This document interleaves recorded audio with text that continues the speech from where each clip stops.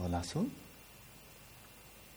the last day of a week before our day for not going for the beach and partying and pina coladas, but just having a day tomorrow of just completely, freedom from structure. So you can just set up your own schedule and hopefully get into a nice flow. That's what I'll be doing. But for today, we'll be focusing once again, for the third time, on the meditative cultivation of compassion. And this time we will attend to the deepest level of suffering, which has kind of a technical name in Tibetan and Sanskrit. In Tibetan it's kyapa duche ki dunga. So a level of dukkha, of suffering, that is ubiquitous, kyapa, and duche has to do with conditioned phenomena. So ubiquitous conditioned suffering, but that doesn't tell you much at all.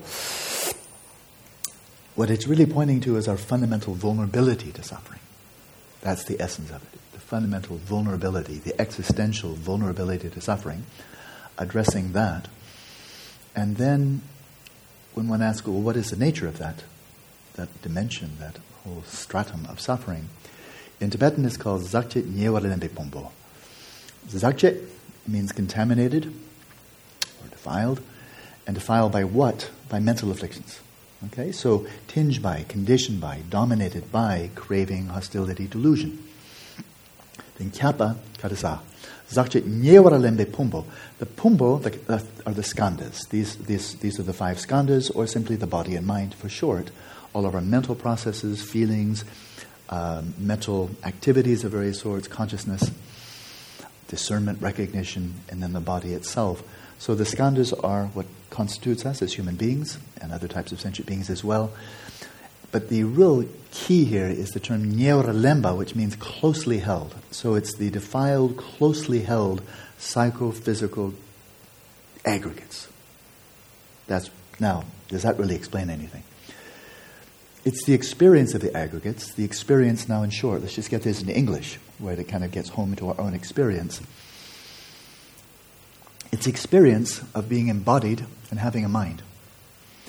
But in such a way that our experience of our own bodies and mind, our own body and mind, is conditioned by mental afflictions. And also this real giveaway term that our body and mind are closely held. Closely held. Well, that clearly implies grasping. And so it is because of this relationship, this way of embracing, this way of, really the word is identifying with our own bodies and minds. It is because of a reified identification with our own bodies and mind that we are, I don't know why I keep on saying bodies and mind, but body and mind, that we are vulnerable to suffering. A delusional identification. And the idea here, of course, is extraordinary. I don't think it's found anywhere in any school of Western philosophy, psychology, or science, and that is that freedom from even that dimension of suffering is possible. Okay? So it's an extraordinary claim. But now let's try to edge in gradually on it, because it's hard to imagine how, unless one had a very severe physiological disorder, which does exist, that you simply cannot feel any pain in the body. So there is a disease such. I've seen some documentaries on it. It's very tragic when the people cannot feel their bodies at all. They cannot feel pain. It's a terrible ailment, in fact.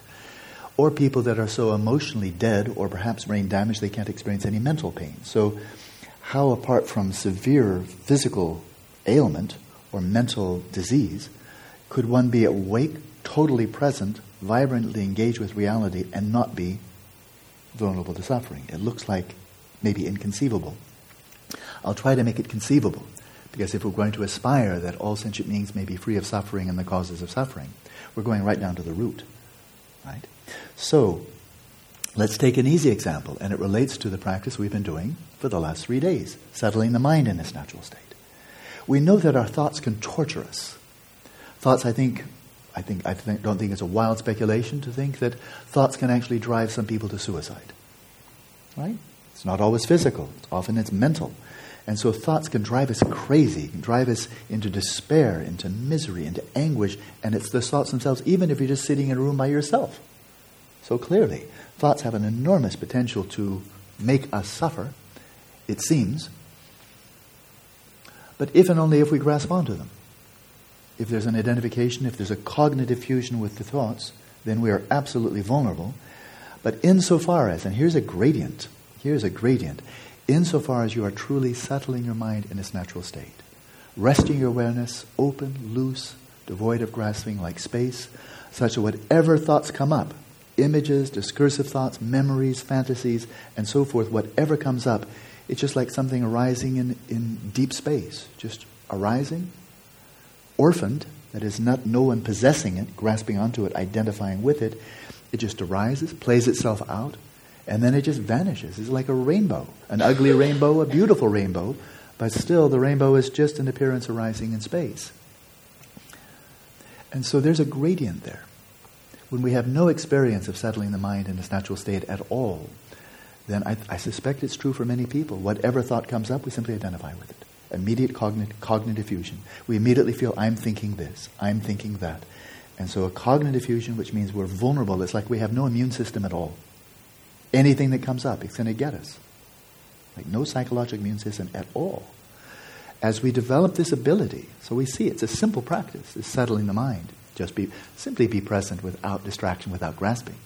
What could be simpler? And yet we all know how subtle it is. But I think already a number of you have found that's not a flat-out impossibility. It's not a complete impossibility. On occasion, we actually get there. We can actually observe a thought, an image, a memory arising. It arises. We might even be there when it's first born. Or we might be aware only after it's arisen, but then be aware of it, and it flows on a little bit.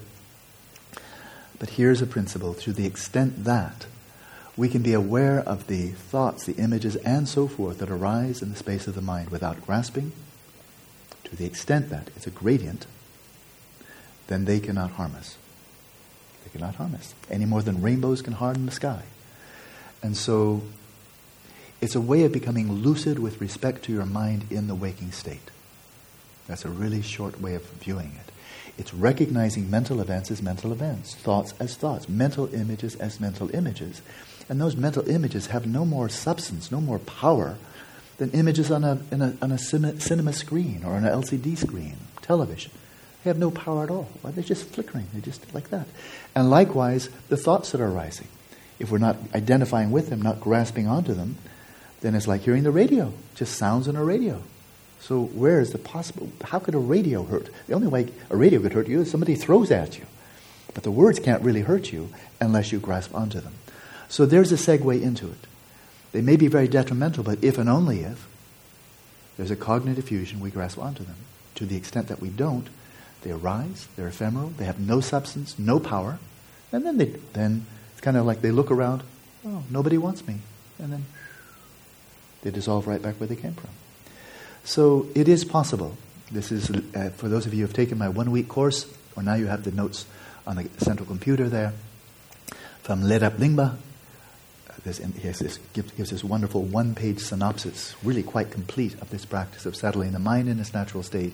He says, when you become adept in this practice, you'll have this non-conceptual sense, this non-conceptual awareness or knowledge that nothing that arises in the mind can harm you, whether or not thoughts have ceased. So it's really quite bold. It's a very bold statement, right? And so then we see, well, okay, it's possible to be present with thoughts and not have to be harmed by them. In other words, we don't need to silence all the thoughts, get them to all go away, slip into the substrate consciousness, before we can be free of harm from the thoughts. They can arise, but without grasping, then they don't harm us. Now let's take it a step further. When we're in the midst of a very vivid and utterly non-lucid dream, in other words, what's arising around us and our presence in the dream seems to be so real, so vivid, so realistic that it never even occurs to us to even consider or ask the question, might this be a dream? We're not even asking the question, dream and waking reality. The question doesn't come up. It's just, this is what's happening. Rather like right now, I presume.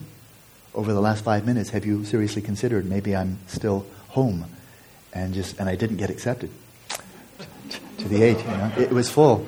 And I so wanted to go that I'm dreaming I'm there.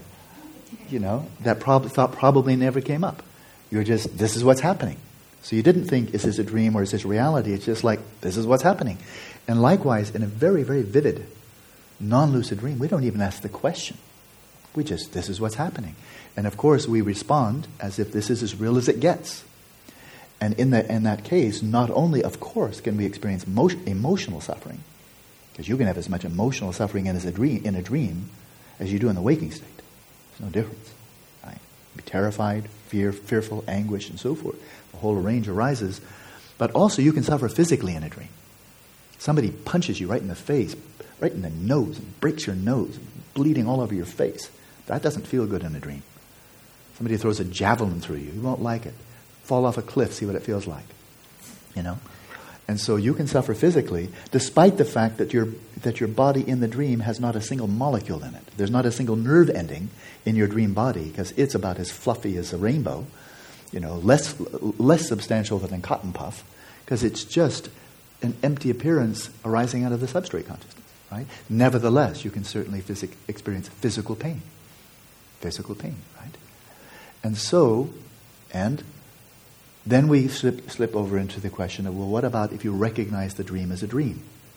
Right? In other words, you're realizing a mental event as a mental event rather than taking it to be simply, this is what's happening, this is real. Once again, there's a gradient. Just as with settling the mind in its natural state. They are so strongly correlated. One is to become lucid with respect to your mind in the waking state. The other is to be lucid with respect to your mind while you're asleep, specifically in the dreaming state. The more lucid you are, the more clearly, the more thoroughly you apprehend the nature of the dream events as dream events, the less vulnerable you are to any kind of suffering, including physical suffering. So if you have a very deep insight, very thorough insight, and a lot of that insight will come through experimentation within the dream. It's called a phase of dream yoga of emanation and transformation, where you get into the dream and you're like a potter, and you just start shaping the dream as you wish, multiplying things that are only one, taking many, reducing it to many things, reducing it to one. Small becomes big, big becomes small. You can change your own shape, from a human shape to a dog to a frying pan. You can disappear. You can be simply a disembodied presence. All of this is very possible, because there's nothing in the dream that inherently from its own side has any substance to it. It's all just the free play of appearances arising from the substrate. So the more thoroughly, the more deeply, the more clearly you apprehend, recognize the nature of dream reality, and that includes your own presence in the dream as well as everything and everyone around you, the less vulnerable you are to physical pain in the dream. And that's one of the, let's say a midterm exam when you're practicing dream yoga and really developing in it, that when you see danger, and from a monster, from a 10 meter long python, crocodiles, cobras, whatever creeps you out, whatever is your worst nightmare. Maybe it's a human being, a very malevolent human being. Whatever it is, you probably will have your worst nightmare, because when you're practicing dream yoga, it does tend to dredge the psyche, and your worst nightmare is bound to come up. And then you get to live it, right? So the final exam, or not the final exam, the midterm, because there's a lot more to go after this phase, is, I'll just give you the example of let's say a 20-foot crocodile. I think they exist, 20 foot, yeah? 20 foot. Why not? A good one. They could definitely make a nice lunch of any one of us here. So if you imagine if being in a very lucid dream, and you're out there swimming in some lagoon up the northwestern coast of Australia, and Crocodile Dundee country, and you're swimming along, and then you see these two eyes come out, and this tail way, way behind it. And maybe a little happy glint in the eyes of this crocodile. Like, oh boy. And it starts swimming towards you, and suddenly, being in the dream, you find that your swimming is in very slow motion, and the crocodile is not so impeded. The crocodile is moving you like through the water like a shark, and you're going, whoa. And you're seeing it come in. If you're very adept at dream yoga, at that point, you've got all kinds of options. You can fly up into the sky. You can just fly. Why not? You want to get away from it? Fly. You can clad yourself in titanium armor. So if the crocodile gets to you, it just dents its teeth. You can do that. Or you can imagine you're an Iron Man. You're made of titanium. Or you can just turn the crocodile into a cute little cocker spaniel. That's just going, you know. You can do all of those things. But if you're really adept at dream yoga, then you should have gotten the message by now that that which is swimming towards you is simply an apparition. It's like a mirage. It's like a reflection in a mirror, like a rainbow. And there's not one molecule in the teeth of that crocodile. It is completely insubstantial. And your body swimming slowly through the lagoon, also, there's not a single molecule in it. It doesn't have internal organs. A dream body doesn't have internal organs unless you're a doctor and you think there are, and then, oh yeah, I do have a liver. But it's just because you think so, right? And so when you really recognize that your body swimming through this illusory lagoon, your body being illusory, the crocodile coming towards you being illusory, no substance anywhere, then you recognize, wait a minute, if one rainbow attacked another rainbow, exactly where would the injury occur? And so then you just relax. Instead of trying to swim away, you may as well just go onto the back and just kind of wait for the crocodile to get you. And maybe the crocodile will, and it opens its great big gaping jaws, comes right down in your midsection, bites you in two, right? Good strong crunch, two pieces coming apart. And when it's done that, then you may just turn to the crocodile. Would you like seconds? You know, offer it a second course, because you can reform your body and then swim over. Do you want to try that again? You know, it's all just the stuff that dreams are made of. And so really, it's not that I have some students who are very adept in dream yoga. It's not that you don't have any bodily feeling. You do. If somebody touches on your shoulder, you feel it. If a crocodile bites you in half, you'll feel something separating, so forth. But insofar as you are lucid, the pain, you might experience a little bit of fluffy pain on the surface, but it doesn't get to you, because you really know the nature of reality is there. And so you're not anesthetized. It's not to say that there's no pain at all, but it's experienced in a very different way, because it's all taking place within 100% illusion, and you know it. So there's a gradient from physical and emotional agony and anguish in a dream, when it's non-lucid, all the way to there, where there's nothing to run away from, right? Because there's no need to, or transform anything. So there we go from a wandering thought that can be disempowered by not grasping onto and identifying with it, to a dream, which is now just a full-blown thought, both of them coming out of the substrate, made out of the same stuff. And then we come here where this body is made of molecules, and it does have nerve endings, and there are internal organs. But the question here is there anything about this body, with all of its nerve endings and the pain and rise and so forth, is there anything about this body, or this whole matrix of psychosomatic events that we call the 5 aggregates, 5 psychosomatic aggregates, is there anything about them that is truly I or mine? Is there anything here, if we go even deeper, is there anything here that is inherently, absolutely real in and of itself? Or is this too, does this even waking experience have something of a dreamlike nature to it? And if so, what is that nature? And so the antidote for this deepest dimension of suffering, which is all bound up with these defiled, closely held psychophysiological aggregates, has to do with seeing into their nature, releasing the closely held quality, the identification with, and simply realizing, frankly, the emptiness of one's own body and mind, and thereby one experiences one's own body and mind very similar to the body and mind that are experienced in a lucid dream. So you've not achieved a general anesthesia. It's not that you don't have any feelings in the body, which wouldn't be much fun. It certainly does not mean that you've been emotionally deadened and can't experience any feelings. That would be definitely, a mental illness. But rather that the feelings arise, but they arise very much like thoughts when we attend to them without grasping. They do arise, we are present with them, but we don't get caught in their grip. And we don't get caught in their grip because we are not grasping onto them.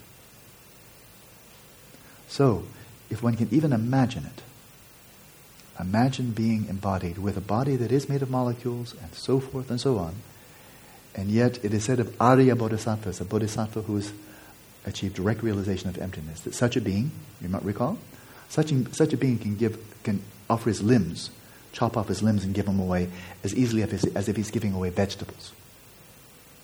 And the Buddhist advice is, don't start chopping off your limbs until you're an Arya Bodhisattva. You might need them. Right? And so that would imply, for the Arya Bodhisattva, coming out of realization of emptiness, and then coming into the waking state, a truly and profoundly dreamlike experience of waking reality. So if he cuts off his hand and gives it to someone, he takes out an eye and gives it to someone, and there are cases of that in Buddhist history, that there's some feeling there, some pain, but the pain just arises in mid-space, in space, and then vanishes. But there's no identification with it. So, this third level of suffering is related to the third of the higher trainings, the training of wisdom. Among the three mental afflictions, the three root mental afflictions, it's related to delusion. And so the aspiration here really is a very deep one. It would hardly occur to anyone who's not been trained in this worldview to even arouse the wish that sentient beings might be free of that suffering. Because most of us won't wish for something we believe is completely impossible. But the Buddhist tradition says, this is possible, and there we are. That's what the path is about. So you don't necessarily have to, especially now speaking, especially from the Mahayana and then the Dzogchen perspective, you don't need to bring all of samsara to a halt. That is, total termination of samsara. You don't need to go there in order to experience total freedom from suffering. In the Theravada, the Pali Canon, frankly, you do. You do. Right? Because there's still physical suffering. It's experienced in a very different way. But there's still physical suffering. But to be free of suffering entirely, you have to be a dead arhat. You have to be an arhat and then totally get rid of your five skandhas. Finished, totally. Gone to the transcendent, immutable, unconditioned state of nirvana. Whereas in the Mahayana, in Dzogchen very explicitly, there is this theme, even just in general Mahayana, of the Buddha's mind being dwelling in a non-abiding enlightenment. Non-abiding. And that is, the Buddha's mind is not engulfed in samsara, not a sentient being, not an ordinary sentient being, but the Buddha's mind is not immersed in nirvana either, such that disengaged, totally divorced from this phenomenal world.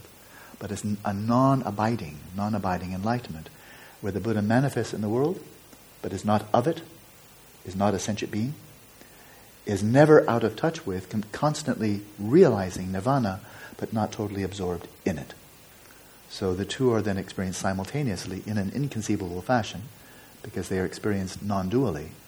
And in Dzogchen, then we go even a step further, and that is, not only are they non-dual, but from the Dzogchen perspective, one views the whole of reality, including the whole range of samsara and nirvana, from one perspective, and that is the perspective of Rigpa, pristine awareness.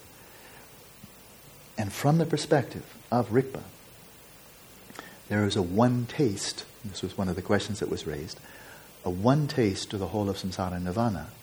And that is, Rigpa is equally present in the most miserable states of existence, to the most sublime states of existence, and it is no more present in one than it is in another. And when one is dwelling in that dimension of consciousness, then there is, in fact, from one's own perspective, there is no preference. There's no preference for nirvana over samsara. There seems to be a one taste, just undifferentiated. One taste. No better, no worse. So in Dingo Khyentse Rinpoche, the late, really extraordinary Dzogchen master, the primary Dzogchen teacher or Lama of the Dalai Lama, he commented in a wonderful commentary that he wrote, that I think he spoke on the 7-point mind training. He said, when one is a 10th stage bodhisattva, a bodhisattva so far along the path, you're just about to become a Buddha. When you're right there on the cusp, just about to stop being a bodhisattva and become fully awakened. So when you're right there, like on the edge, just ready to step over into full awakening, he said, at that point, there is, in fact, for that bodhisattva, no preference between samsara and nirvana. You're no longer yearning for yourself. You're no longer yearning for nirvana. You've gotten so close that now there's no difference from your perspective. And then you slip into enlightenment. When you see one taste, then you achieve. So this level of compassion really can arise only if it's really imbued with a very deep level of wisdom. When we arouse compassion for those in blatant suffering, that really doesn't need any wisdom at all. It needs empathy. It doesn't need any wisdom. We don't need to have any special insight. Somebody's crying. They're moaning. They're showing that they're in pain, physical or mental. I remember when I was a kid, I'll end this quickly, but when I was a kid, we had dogs, and we had collies, and I especially took care of them. And I remember we had a collie named Bonnie, and I ran an experiment with her. Very, very close. I was up from the time she was a puppy. And I remember, at least maybe just one occasion, I kind of buried my head and pretended like I was crying. So like buried my head in my knees and pretended like I was crying. And Bonnie came over, and the collies have these long noses, and she stuck her long nose under my arms so she could lift up my head, and so she could lick my face. You know? So I think anybody who knows dogs, that's nothing terribly unusual. But she was trying to comfort, because I was her buddy, I was her friend. And I seemed to be, she could tell crying, even if it was fake, she couldn't tell it was fake, but she could tell crying was crying. And she tried to comfort me as a dog. Okay, that was compassion. She tried to get your head up there, it's like, you know? And so a dog can recognize blatant suffering and feel compassion. The level of dog intelligence, I don't know, but I assume it's not terribly sophisticated.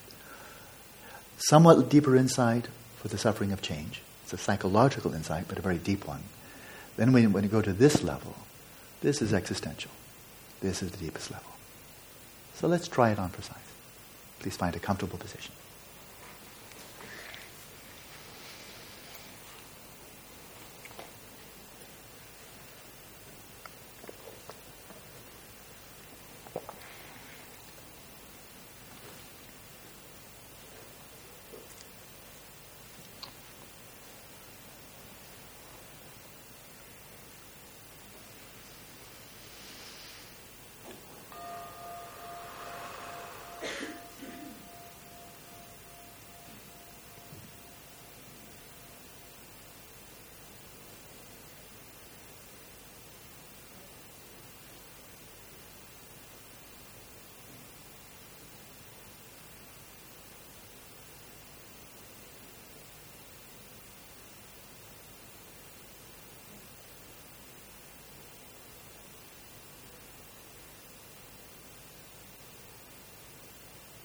Settle your body in its natural state and your respiration in its natural rhythm.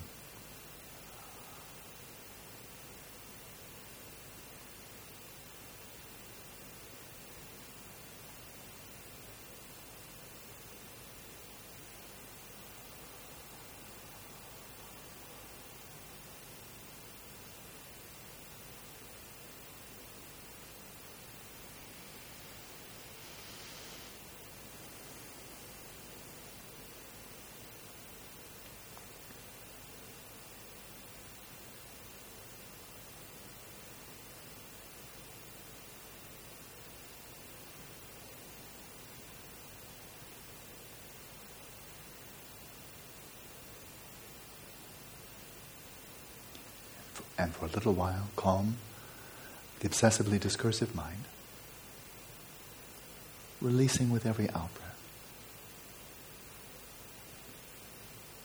gentling the mind into submission.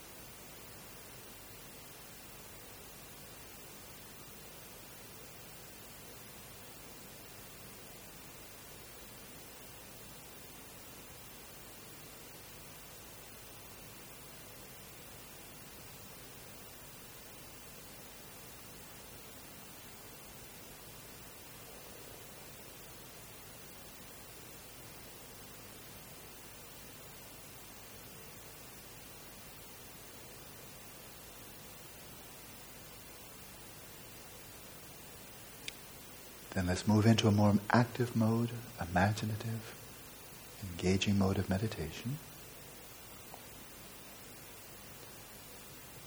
And we can first of all, in the spirit of compassion, address a very central theme of Buddhism, often translated as renunciation. But better translated, I believe, as a spirit of emergence, the aspiration to emerge from suffering and the causes of suffering to genuine happiness, to liberation, to awakening. When this is focused upon ourselves, we call it renunciation or a spirit of emergence. When we extend this out to those around us, this same impulse manifests three-dimensionally, so to speak, as compassion, as the wish, the aspiration that we may all be free of suffering and its causes and find liberation. Let's begin once again with ourselves.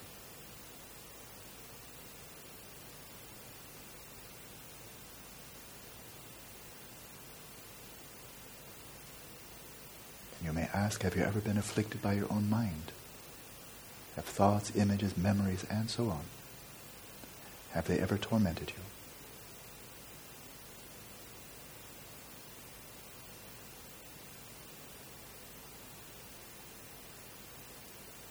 And if the answer is the obvious yes, you may ask, how is that possible? They have no substance.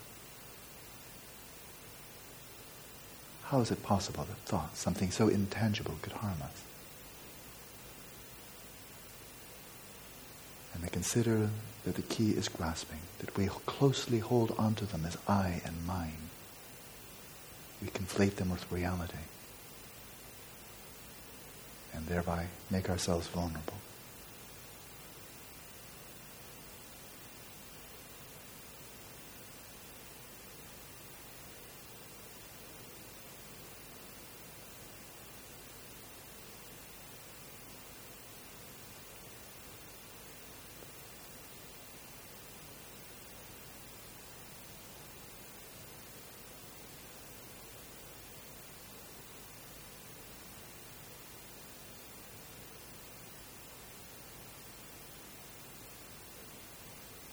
And then, if you will, imagine freedom.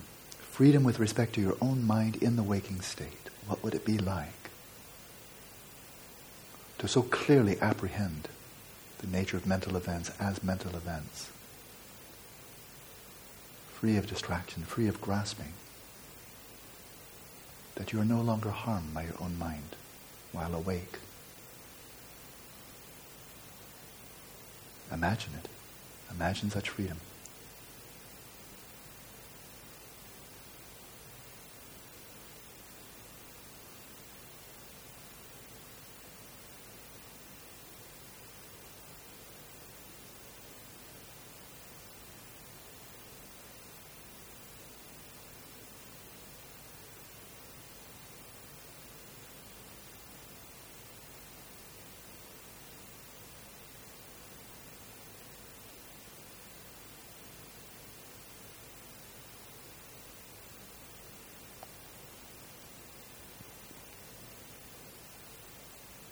And with each in-breath, arouse the aspiration.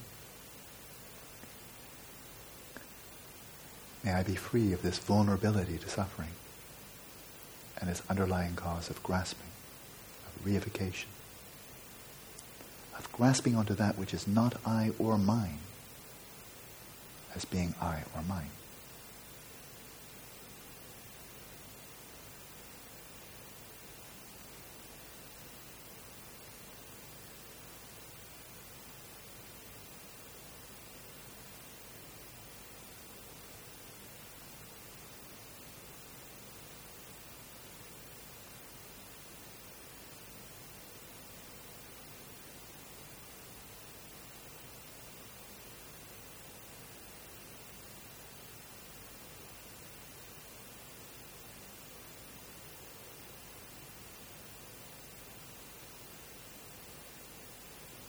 And with each in-breath, imagine experiencing such spaciousness of awareness that thoughts and all other mental events come and go, but with no owner. Just arising in space and dissolving back into space. With no one to harm and no harmer.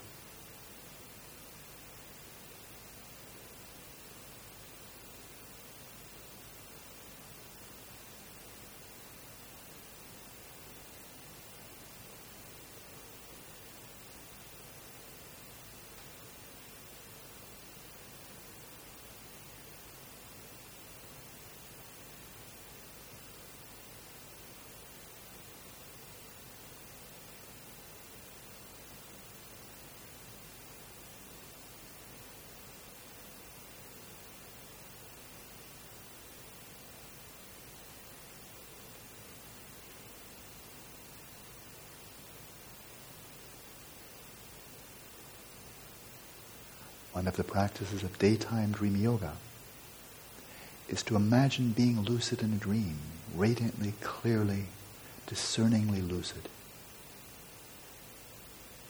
in anticipation of actually dreaming and waking up within the dream.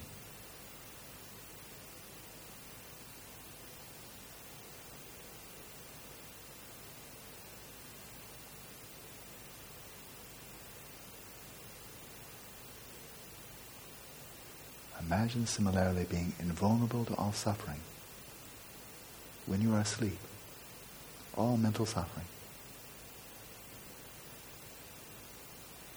Freedom through insight, freedom through awareness, and the eradication of delusion. With each in-breath, arouse a yearning. May I be free of all mental suffering during the waking state and while dreaming.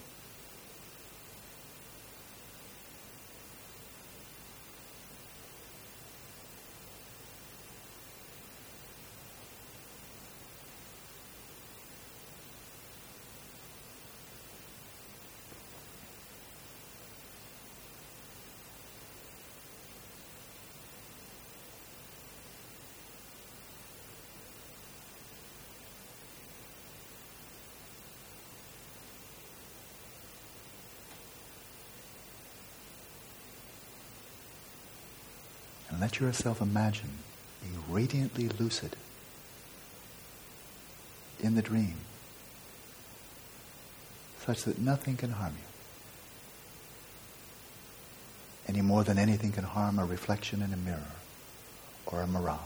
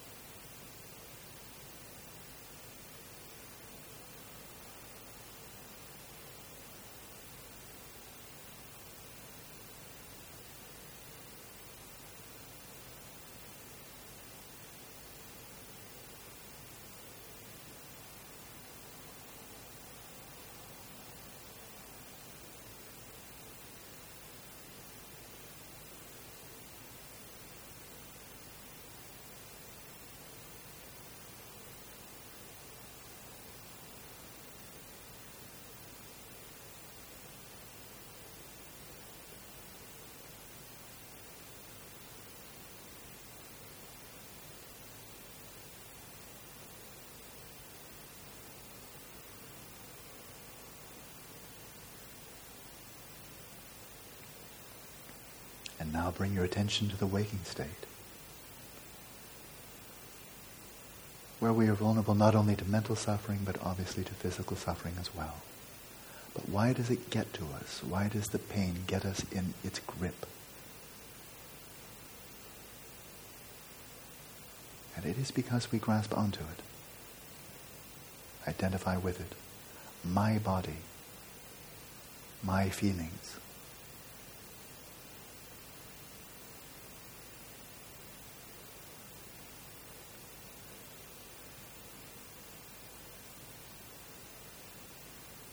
Imagine being thoroughly present in the waking state, but free of all such grasping and reification, grasping onto things as if they exist from their own side by their own inherent nature.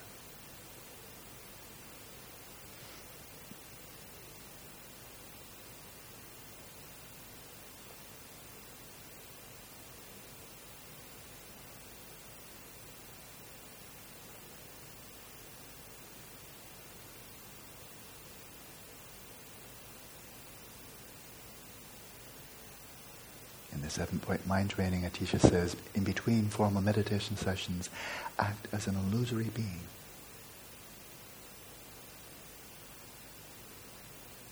Through apprehending the empty nature of all phenomena. Imagine freedom from even physical pain in the waking state. Freedom through insight. Not through dissociation.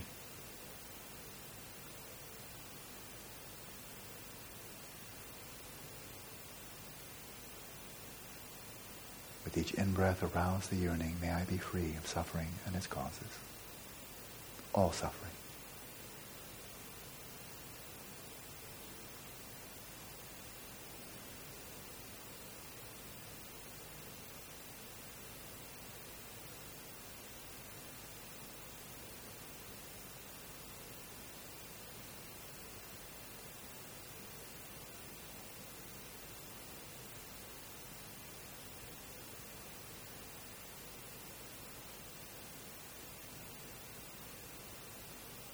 And with each in-breath, imagine realizing such freedom here and now. Imagine becoming totally lucid or totally waking up in the so-called waking state.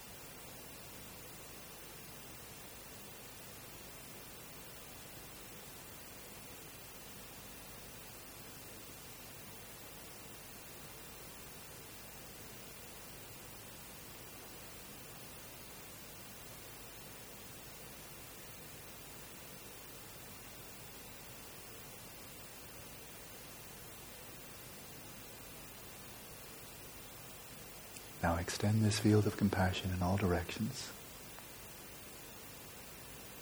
From the inside out to the person in front of you, behind you, to the left and right. Attending to the deepest impulse in every sentient being, and that is to be free of suffering.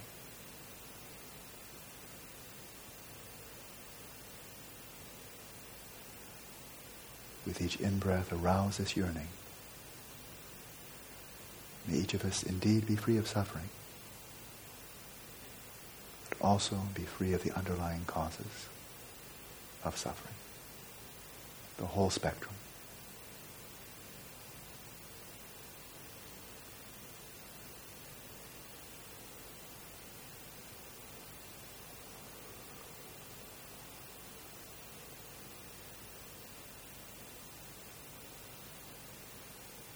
With each in-breath, imagine the suffering and the causes of others being drawn into you like a dark cloud and simply vanishing, dissipating.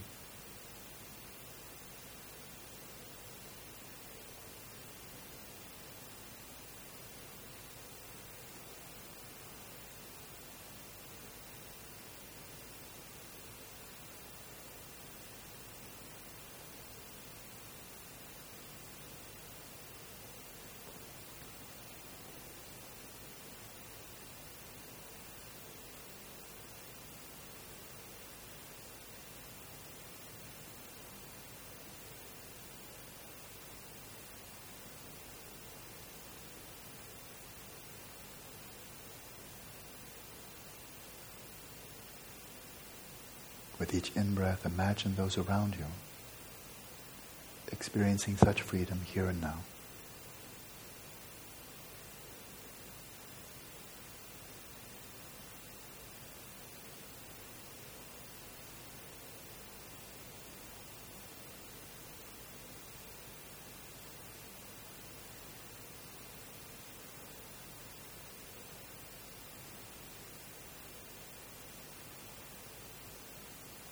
Now with each in-breath, expand this field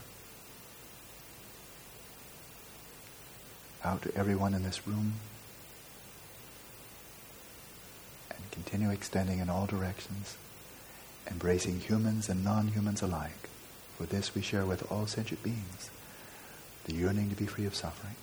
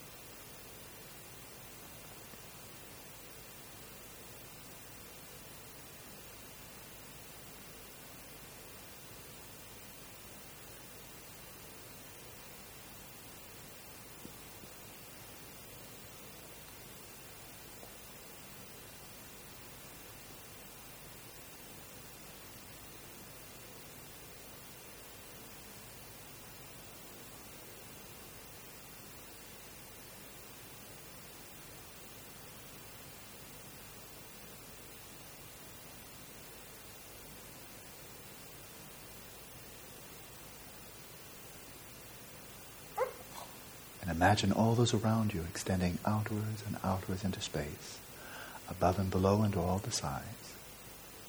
Imagine all those around you, realizing the freedom that is their heart's desire.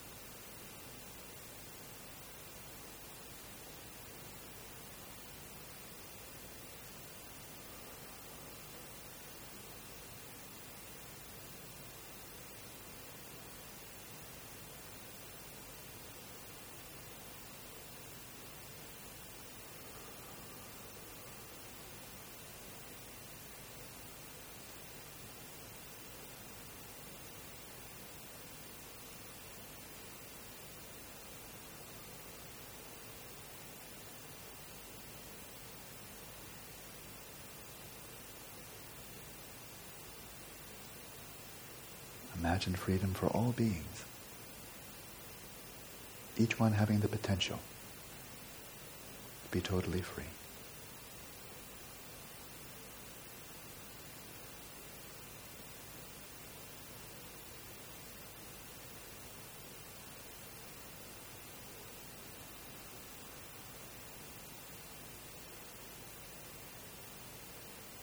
Then release all appearances and objects to the mind, all aspirations, and let your awareness rest in its own nature, quietly illuminating itself.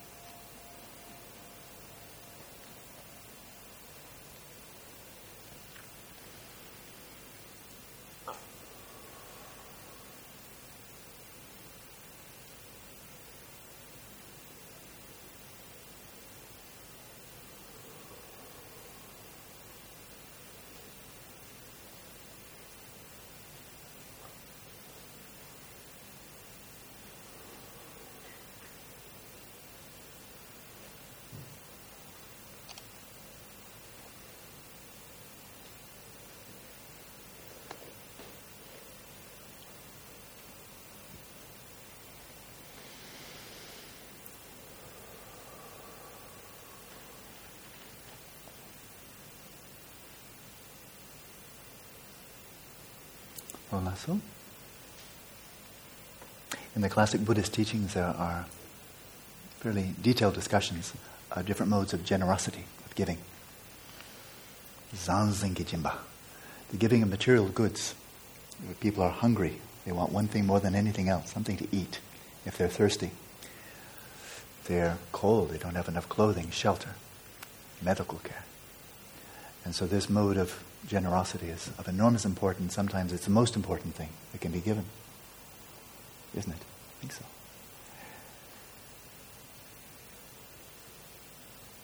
Generosity of giving protection for those who are endangered, giving affection for those who are lonely, who feel unloved, having no friends, companions.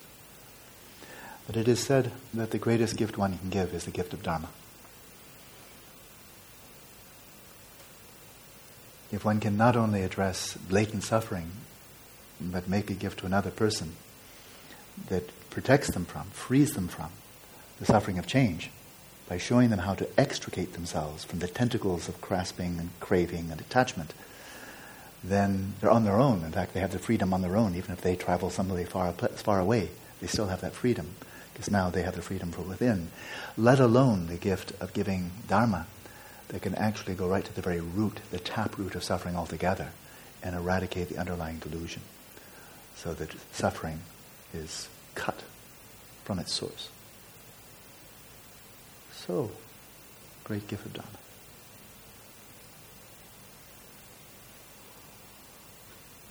That's why I'm not in a retreat.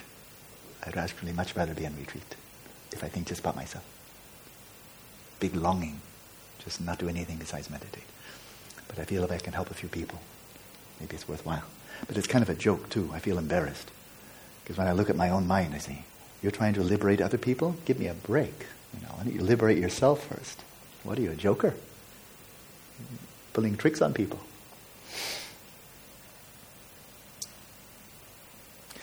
So, that's why I continue practicing myself, because I am quite vividly aware that to say I'm an unfinished project, it may be too exaggeration. I'm a pre-product. I'm not only not finished, not even, I'm a pre-product. So this is why I really, one of the many reasons why I love coming here is because when I'm leading 8-week retreats, I get to meditate 9 hours a day. I established that last year. That's how much I can do on a regular basis and take care of everything else out in the world. Because I get 20, 30 emails every day, most of which need responses. And I'm publishing 4 books this year and setting up itinerary for next year and so on. I won't bore you with all the details. But I can do everything for outside and I can meditate 9 hours a day. And I think pretty well, though it's needed here. But that pretty much fills the whole day. And so I have received a couple of requests to give extra interviews. And as much as I would like to, unless it's an emergency, I know my limitations. But there are things I have to do outside of the retreat. I have no choice. I've made commitments, right? Have to do it. And for me to offer you my best during these 8 weeks, I know that I really need to be spending a lot of time. If I were so finished, I wouldn't have to meditate at all. I'd just say, come in, I'm enlightened, just anybody come on, I'll just give you all my wisdom. But I don't have that. I keep on needing to go back to the source myself. So if there's an emergency, then I really am available 24/7. But apart from that, I know that I can meet 6 people a day, 6 days a week, and not get tapped out. Be happy to see each of you when you knock on my door. I never feel, oh no, another one. Not when it's just 6. But if it starts to get 7 or 8, I might, if you see me looking out and you come to the door and going, then you know I've stepped over my limits, right? So I've asked 2 friends who have a good deal of experience in meditation if they can maybe pitch in a little bit, Dharma friends. So an emergency at 2 o'clock in the morning on Sunday, you can call me. But otherwise, what I'd really ask is, in terms of my being able to offer to you, if you have something personal, try to write it down. And if it's personal, fine, just leave it anonymous. No one will know, and I will not give it away, especially if you don't put your name on the paper. And I'll address it. But the advantage there is that everybody can hear the answer, and that might be relevant to someone else. Okay? So, but again, if it's an emergency, I really am 24/7, like a doctor. I am on call. But as the old fairy tale, don't call wolf, don't cry wolf, if there's no wolf. But do call on me if you need. So that's that for that. There was one lingering one. So, but first, I have a few questions here. But I think the strategy from yesterday is probably a good one. Let's start with on the floor live people talking to another live person. And we'll start with Lizzie. And you just happen to have the mic right there. What's up, Lizzie? So I have 2 questions. Yeah. And the first one is on behalf of Basa. Basa, yes. Yes. By the way, he's a Mongolian monk, not a Tibetan monk. From outer Mongolia. Yes. He asked me to ask this. So I believe he asked you this question before.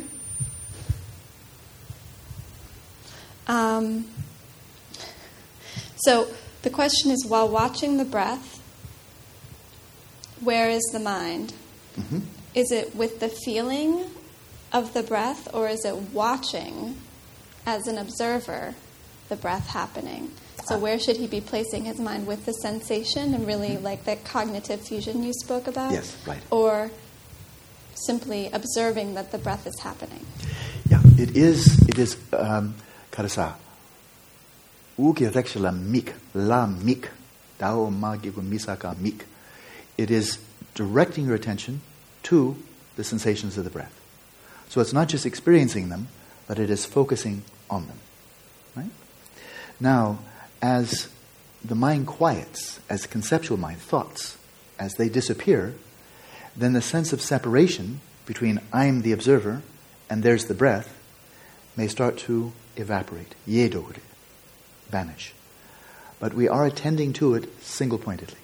So it's not just I'm breathing, but it is attending to with a direction, focusing on. So in the full body, or here at the rise and fall of the abdomen, or when we go the longer route, so for the long distance, the sensations here. So where is the mind? Well, that's a good question. Right? But wherever the mind is being directed to the sensations. Is that clear? Okay. And you had another one? Yeah. This is from me. Yeah. So while we're doing the meditation on compassion, I'm finding that my experience of this aspiration feels so mental. Yes. Like, I don't know if anything's really happening, kind of, and it's not necessarily stirring a lot of emotion. I understand it's not an emotion, that it's an aspiration. Yeah. So I guess my question is, what is the power of thought in terms of this aspiration? These thoughts, do they actually have an effect? Right. That's a very good question, and I think I understand it. Okay. Yeah. So the first response is that when one is first venturing into this discursive, I don't call it meditation on compassion. I try to choose words very carefully. If I'm meditating on compassion, then compassion is the object that I'm meditating on. Hello, compassion, how are you? So it's not a meditation on compassion or meditation on loving kindness. It is meditative cultivation of compassion. And then here's a really good question, and it's not nitpicking or just playing with words. And so I'll ask you. If you give the wrong answer, it doesn't matter. But when you are meditatively cultivating compassion, what is the object of your attention? So it goes right back to Basa's question. What are you attending to when you're meditatively cultivating compassion? I'll give you the wrong answer, compassion. But what is the right answer? And if you get it wrong, it doesn't matter. What do you think? Well, the aspiration. No. You're not focusing on the aspiration. You're not. I'm saying, what are you directing your attention to when you are meditatively cultivating compassion? The object of compassion. What is that? Other sentient beings. That's right. Yeah. So you're not meditating on compassion. You're not meditating on the aspiration. You're attending to sentient beings. Now you can start with this one here, yourself. And in a way, we're already into that mode already. That is, when we're acting with self-judgment and self-criticism, and why don't you do better? You didn't do as well as I want. I wish you would meditate more, blah, blah, blah, It's like two people in there, and one is taking the other as an object. Well, we're already doing that. So if we're in that mode already, then why not start being gentle and nice to ourselves and wishing that we may actually be free of suffering and not just beating ourselves over the head for not living up to our expectations. So sentient beings. Now, generally, compassion is for other sentient beings. But because of the issues of modernity, then, we include self. So when it first starts out, though, as with, any kind of meditation, Vajrasattva meditation, mindfulness of breathing, settling the mind, very few people start out in a brand new meditation and on the first day come to the conclusion, wow, I'm so good at this. I haven't heard anybody say that, frankly. Some people say it's going pretty well, but Man, I tried it and I was an expert on the first try. 35 years of teaching now. Nobody's ever said that to me. It comes slowly. Whatever it is, whether it's a simple thing like mindfulness of breathing or meditative cultivation of compassion, it comes slowly, and it comes by way of discursive thought. But now in the following way, and that is, I'm right now thinking of my mother. She's still alive. Thinking of my mother. She lives in California, long way away. And so if you ask me right now, what am I directing my attention to? What's the object? My mother, the one who gave birth to me. She's an elderly woman now. And how am I doing that? Because I'm not clairvoyant. I can't just see her where she is. How can I attend to my mother when she's not here? I can attend to you, you're here. How can I attend to my mother when she's not here? How is that possible? By way of my memory, by way of images, by way of thought, by my awareness that she's still alive, by way of concept, by way of images and thoughts. They're my vehicle to almost like take my mind like a slingshot or like a sling and throw my mind to my mother. Right? And I am attending to her. Right? And so by attending to, and this wonderful word tending to, watching over, caring for, looking after, all built into tend to, which is attend. By tending to, I think probably not for all of us perhaps, but for many of us, just by bringing our own mothers, and bear in mind, of course, there's a lot of variation in mother-child relationship. That's reality. But in many cases, as in my case, I have a very loving mother, a very benevolent relationship, quite uniformly, that just by attending to my mother, just thinking about her, and how she's doing, and where is she living now, what are her challenges, what makes her happy, what makes it difficult, what are the difficulties in her life, is she afraid of anything? Just attending to that, bringing it to mind, attending to that. I think there's nothing special about me. Compassion arises. She's quite old now, and she's experiencing real old age. Right? And so simply by attending by way of thoughts, and then if I even nudge it a little bit, and I start, as I'm attending to her, I think, may you be free. I know one thing that really can bring you sadness. May you be free of that. May you be free. There's no need for that to occur. Might you be free. Or even if it occurs, might you have such inner resilience, such inner calm, that it's just some noise on the outside and it doesn't get to you, doesn't harm you. And so just by attending to that, two ways of being free of suffering. One is that the stimulus goes away. The other is your mind is transformed, so even if the stimulus is there, you're not harmed. Right? So the thoughts are there, but they are there to guide our attention to actual sentient beings. Right? So when it starts, you're right, exactly right, and I think your experience is very representative. That it's mostly mental. It feels like a cognitive exercise. Right? And it is. At the same time, when we think about ourselves, and this is why it's good to start there, when we think about ourselves, if there's something, if we go right back to blatant suffering, and if there's anything that gives you blatant suffering in your life right now, it could be something wrong with the body, it could be something in your social setting, just you, anybody. But if there's something that kind of makes life difficult, and you've attended to it, you're aware of it, you maybe even ruminate on it sometimes, then as you're attending to that, then to arouse the desire, the yearning, the aspiration, might I be free? Either free of this person, this situation, whatever's ailing me, whatever troubles me, either might they go away, just give me a break, or might I develop such spaciousness, such freedom in my mind, that even if they come, they can't harm. That's mental, but it really is an aspiration. It's genuine. And by arousing it, making it explicit, it gives a bit more energy. And then we extend it to loved ones, other people we naturally care about.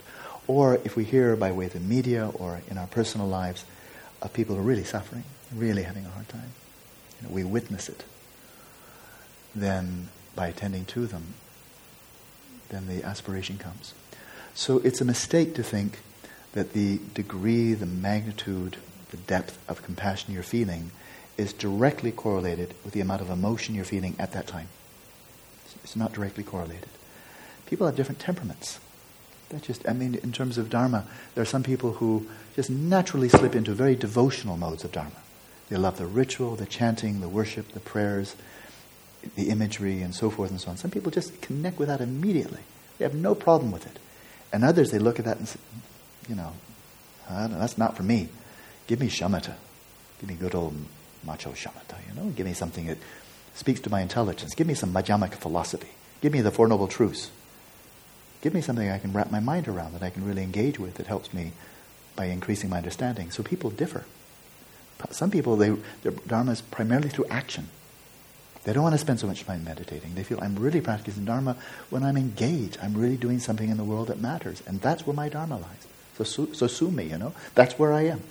And so, when it comes to compassion, some people, as cultivating, there may be from the very beginning a very strong emotional component to it. That's fine, but that's temperament. That doesn't necessarily mean they're more compassionate than other people. It's temperament. It means that they're more emotionally inclined. So when they arouse the compassion, a lot of emotion comes with it. But others, the compassion, the actual aspiration may be very genuine, very sincere, but not a whole lot of emotion with it, right? But then how do we know? How do we know is, the aspiration is real, such that when an opportunity arises to actually alleviate the suffering of it, they're right there. They're in action. They're writing a check. They're going out. They're doing something. They're engaged because they already desired it. And now the opportunity arises. Oh, I can't help. Boom, they're right there. Whereas you can imagine another person meditatively cultivating compassion and lots of tears and, so much emotion coming up. And then when they're off the cushion and see somebody suffering, they just have more tears. But exactly what does that help? So you're crying for somebody. So what? Does that really help anything at all? Just a lot of emotion. So emotion doesn't necessarily have direction to it. I just feel so sad for the world. Oh, I'm so sad for the world. Well, the world might just say, get over it. You're not helping us. You're just sitting there being one more sad person. We have a lot of sad people. You're just one more. So something like that. As we go deeper and deeper into it, all of the discursiveness, this is where I'll wrap it up. The discursiveness is like fingers pointing to the moon. The thoughts, the concepts, the images, the breathing, and we'll do visualization. Next time we go through the circle, we'll do the visualization of Donglen. But all of those are fingers pointing to the moon. To do what? That the heartfelt aspiration is there, so that really one sincerely longs that others, like oneself, may be free of suffering and its causes. And it becomes a high priority. Yeah? Okay? So it comes slowly. Go ahead.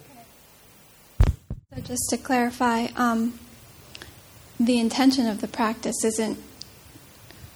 The intention of the practice is to empower the action. Not that there's some power in the thoughts or the aspirations themselves. There is power in the aspiration itself. Yeah, I've known yogis what's his name? I can't remember his name right now. Old yogi. Spent like 35 years in solitude. He just embodied compassion. We visited him with a group of neuroscientists back in 1992. These neuroscientists, one was kind of a Buddhist, the other ones were absolutely not. He blew them all away. They just wanted to be with him. There was such warmth, such kindness. They just wanted to see his face. These are hardball, real egghead. There's nothing bad about them, but they're really strong scientists. They're neuroscientists. It's all about the brain, But this man just melted them. They just loved being with him. But what was he doing in the world? Not a whole lot in that particular lifetime. That was a lifetime where for most of his lifetime, he just put his finger in the socket, in the electrical socket, and got really, really charged. Genlam Rinpoche was very similar. He spent like 30, 35 years in solitude, just charging. This makes absolutely good sense in a Buddhist worldview, and really not much sense at all if you're a materialist and think that death is annihilation. He said, wow, that was a waste of time. You developed some really happy feelings and you died. Big deal, But from Buddhist perspective, Genlam Rinpoche, when I asked him, where would you love to be reborn? We lived together for a whole year. He was leading, I was assisting, leading a 1-year retreat. And he answered very simply, wherever I can be of greatest benefit. So no references, pure land, human, blah, blah, blah. He said, open.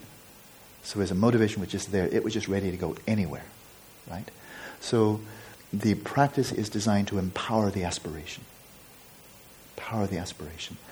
And by attending to others, and attending to others more than oneself, when I first translated for His Holiness, the first time he taught Dharma in the West, as far as I know, in 1979, in Switzerland, he said, imagine there's 1,000 people on one side of the aisle and one person on the other side of the aisle. Which one's well-being, between the aisle on the left and the right, which one's well-being is more important? Well, that's kind of easy. Even if you're the one on the other side of the aisle? Yeah, that's the whole idea. That all sentient beings' well-being is in fact infinitely more important than one, and one person's well-being is infinitely important. I mean, Buddhists will bend over backwards to enlighten a single individual, let alone all sentient beings. So it's there to empower, to deeply root the aspiration, to transform, to shift the orientation, the prioritization of one's own well-being over others, to shift that around. It is there so that the compassion is evenly extends out. So there's no bumpiness. Bumpiness for human beings, not human beings. All the bumpiness, I don't need to elaborate. That it's smooth, that it's even, that it embraces all. It embraces Nazis, it embraces torturers, it embraces alligators, it embraces everybody equally. That's why one cultivates it. And that's cultivating immeasurable compassion. And then to go beyond that, to cultivating mahakaruna, great compassion, is from the depth of one being. It's realistic only from the dimension of Rigpa, from the ultimate depth of your being, from Buddha nature, from that perspective, taking responsibility that I shall alleviate the suffering of the whole world. That's crazy from the perspective of coarse mind. It's crazy from the perspective of substrate consciousness. It's totally unrealistic. It's ridiculous. But from the perspective of Buddha nature, that's actually a realistic aspiration. And that's Mahakaruna. And that is the direct catalyst leading us to bodhicitta. Because if you really have that aspiration, there's only one way to realize it. Only one way. And that's to become a Buddha. Period. So that's why one cultivates it. From immeasurable to great to bodhicitta and to becoming a bodhisattva. And then make it irreversible. Okay? Good. Let's read one. You see, I'm not much good at short answers, Sati. I never have been, at least not for a long time. Ever since I've been teaching Dharma, I haven't been good short answers. Here we are. Okay, here's one taste. I think for the time being, that was it. The one taste, and that is from the perspective of Rigpa, from the perspective of pristine awareness. There is simply no preference for even nirvana over samsara. The one taste of joy and sorrow, the one taste of felicity and adversity. So a few of you were here for the weekend before. This is exactly a preparation for Dzogchen, to transform all of felicity, all of adversity into the path. It is a preparation for actually seeing the one taste of felicity and adversity, the one taste of samsara and nirvana, that from that perspective, it's even. Tak nyam, it's called. Tak nyam. Tak, pure, even. Nyam means even. Homogeneously, evenly pure. From your perspective of Rigpa. The deepest hell realms in the Buddhist worldview, up to the Pure Lands, they're all from the perspective of Rigpa. Evenly pure. Pure and equal. That's that. So it takes a bit more than just kind of sitting there with open presence. It's a nice start, but that's not Dzogchen. How can I know that I'm doing something with my practice? That I'm doing something with my practice? There's a sign or something like that that tells us we are doing some progress? Okay. I wouldn't wait for a sign. Don't wait for a sign. There are many practices for which the benefits are not so transparent and may be long in coming. Long in coming. A number of you have taken tantric empowerments. You have commitments for doing certain sadhanas each day. Right? So, how long do you need to wait? If you're doing some complex sadhana with detailed visualizations and mantras and so forth, before you really see the very tangible, practical benefit of that. It's not so clear. Because sometimes, not uncommon, some of the great lamas, so I'm suggesting this is not some kind of mispractice or degeneration of Dharma. Sometimes lamas will give an empowerments. Really, and what they have in mind is, I'm giving you these empowerments as the long-term investment. That is, future lifetimes. You may or may not get any tangible benefits, like, whoa, I'm much more compassionate. Oh, I have much less anger. Oh, I'm much more ethical. You may not see any of the above, but they may give the empowerments feeling, this is just one life. This is like a finger snap. Gone so quickly. And I'm looking way down the road. What are the seeds that I can plant in your mind stream that will keep you connected and open up the path deeper and deeper and deeper from lifetime to lifetime? So for those, it's not so clear. what benefits you're really going to see in this lifetime. If you become a total yogi, if you become a Vajrayana yogini, then indeed you may realize the full fruits of stage of generation. Fantastic. Great. And you will know what they are. They're massive. But to get to those without shamatha, without bodhicitta, and without realization of emptiness is completely a fool's errand. It never happens. It never happens. You'll have only... His Holiness told me that. He taught me a detailed visualization practice. And he said, if you do this without realization of emptiness, you may as well just be imagining yourself as a cartoon. It's just an imagination. So what's the big deal? So you imagine yourself as a big bull. You imagine yourself as a naked red lady. What, you got a sunburn? So just doing visualizations, who knows? But if you have the realization, then terrific. Now, coming to shamatha, unlike that, shamatha, you don't need to wait months. You don't need to wait months. You might want to wait a couple of weeks. But you don't need to make once. That is, wait for a long time wondering, is it working, is it working? Come back to it. This is a very transparent practice, or array of practices. All the three methods that I'm teaching, you know what they are. They're transparent. They're working or not, but you are the best one to know. I'm here to help you out, but you are the one to know whether it's beneficial. And that is, as you're engaging in these practices for some hours each day, are you experiencing a greater sense of ease, an untying of knots, of constriction? Are you finding greater looseness, greater sense of presence, ease and comfort in your body and mind? If you're not doing the practice correctly. Or maybe it's not the right practice for you. Or maybe I'm not the appropriate teacher, but the practice isn't working. If you're not feeling a greater sense of ease, it's not working. Shamatha is tranquility, serenity, peace. If that's not happening, it's not working. So on the basis of that, as you feel more at ease in the body, then, you know what I'm going to say, stability. The mind is more composed. You can maintain greater coherent continuity of attention upon your chosen object. Right?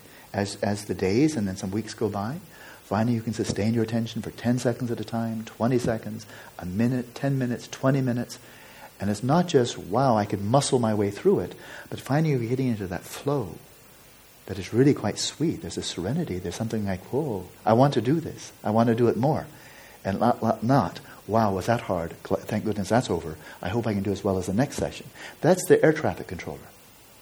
It's getting through the hours. It's tough work. And I imagine they're always really happy when they say, 5 o'clock, whew, where's the beer? Where's the music? Anything to get, I don't have to do that anymore for a while. Thank goodness it pays good. And so there's the second one. Is your mind becoming more composed? Is stability enhanced? If it's not, then shamatha may be working a little bit, but not much. And thirdly, vividness. The greater clarity, the qualitative clarity, the temporal vividness. Is your mind becoming more luminous, clear, acute, high resolution? If it is, then you're getting the icing on the cake. Because that's where shamatha really, the cutting edge, is way up there. So those three qualities. So don't wait for anything. But this is why I said rather passionately yesterday that in the practice of shamatha, I really, and I won't say it all over again except extremely briefly, it is a practice of, here's the phrase I love, and it's right from the Tibetan, Rikpa Rangsara Zimba. Rikpa Rangsara Zimba. Letting your awareness hold its own place, hold its own ground. Letting your awareness hold its own ground. Now that's explicitly in awareness of awareness, where you're just resting in awareness, knowing awareness, without going anywhere else, without being captivated, abducted, carried away by anything, just awareness of awareness. But it's also for the other practices. And that is, you're not being abducted. Awareness holding its own ground. You are present. You're present. You're not caught up. You're not grasping. You're not distracted. You're not dull. Awareness, which by nature is luminous and cognizant, is holding its own ground. To do that for 1 second is 1 second of something meaningful. You don't have to worry about the next second. That second was good. That second was sane. It's relaxed, it's composed, and it's clear. And make a habit of that. Rather than the opposite. We know how to habituate to being uptight, stressed out, and so forth, and agitated, and turbulent, and we know how to be dull. We're really good at that. And so here is making a habit of being loose, relaxed, still, and clear. Awareness holding its own ground, whether you're practicing mindfulness of breathing, settling the mind into its natural state, not being abducted by your own mind, gaining lucidity with respect to your own mind, and then awareness of awareness. So every moment you're doing that is meaningful, and all the more meaningful if you really bring a very meaningful motivation to it. So there's no waiting. No waiting at all. You are achieving shamatha every moment you're there. And take satisfaction in that. As it came up in the text from last weekend, it's not enough to do the practice correctly. You need to know you're doing it correctly. And knowing you're doing it correctly gives satisfaction. Giving satisfaction, then you're going to be inspired to do it more. There we are. Okay? Let's see if there's another quick one. I think there is. Regarding settling the mind in its natural state, I write in the book Genuine Happiness, for this practice it is important to leave your eyes open with your gaze resting vacantly in the space in front of you. Boy, deja vu all over again. Right? Why? What about dry eyes? In what practices must the eyes be kept open? What about dry eyes? I've got one word. Blink. Blink as often as you like. You can blink every second for all I care. Just blink away. Blink as much as you like. Eye drops can be good. So don't let your eyes become dry. Eye drops, blink, meditate in the shower, do whatever you need. Okay. And so in what practices, among the practices we're doing, in which practices are there explicit references to keeping the eyes open? Not mindfulness of breathing, that's open. Different teachings, different teachers. But for settling the mind, the teachings are uniform. Let your eyes be at least partially open. For awareness of awareness, keep the eyes open. And this is taught by great teachers, Padmasambhava, Lerab Lingpa, the list goes on and on and on. Why do it? Number one, it takes, for many people, if you've not done it before, then it's something new, therefore a bit difficult. You need to develop a habit, get accustomed to it. But why do it? Number one, if you have control over your environment, which you do 22 hours a day, that is all the hours that you're not here, because here I ask you to come and you can't control the people in front of you, but all the other time when you're in your room, you're in charge of your environment. So let the lighting be very soft, let there be nothing moving in your field of vision, let it be rather boring, and then having the eyes open. A lot of people find, I'll just give two reasons and very briefly, a lot of people find that by having the eyes open, it helps to keep you grounded in the present moment. It tends to make you less vulnerable to being carried away by thoughts. A lot of people find that to be the case. The second one is having the eyes open already implies a greater spaciousness to the space of the mind than if you close your eyes, which reinforces the notion the space of the mind is inside my head. Which is, I would just say that's wrong. It's just wrong, right? And so having that, the eyes open, a greater spaciousness, so those are the two reasons. Having said that, one very nifty way to fall asleep, if you find it easy to fall asleep, is fall asleep while settling your mind in its natural state. No one's expecting you to fall asleep with your eyes open, unless you're a horse. I think they do that. But as human beings, we generally close our eyes. So the Dalai Lama was asked about this, and that is if you're practicing such a practice as this, where the eyes are supposed to be open, but after some time they just gradually close. He said, don't worry about it. And especially if you're lying in bed, falling asleep, and the eyes close as you settle your mind in its natural state, no problem. Okay? But getting into the swing of it, of being able to meditate with your eyes open, can be a good idea. Because otherwise you may have, just by sheer association, you may quite naturally develop this strong habituation, almost like a Pavlovian response, that you can only meditate when your eyes are closed. Well, that's kind of a shame. That means when you're walking down the street, you can't meditate. Unless you're walking down with your eyes closed, and that's generally not a good idea. Right? And so meditating with your eyes open when you're eating, when you're walking, when you're doing whatever, to develop the ability to meditate with your eyes open too. That's a good idea. So that's that. This one lingers. I wonder if I can do it quickly. Lots of luck. How do the 5 jhana factors arise? In linear sequence or more organically as one progress in practice? That's correct. They do not arise linearly, not one by one. So the sequence is coarse investigation, subtle investigation, and then I think the next one is, I can't even remember the order right now. I think it's piti, bliss. The next one's well-being, and the final one is single-pointedness. There's no sequence there. They arise together. Okay? So far so good. When do they reach culmination?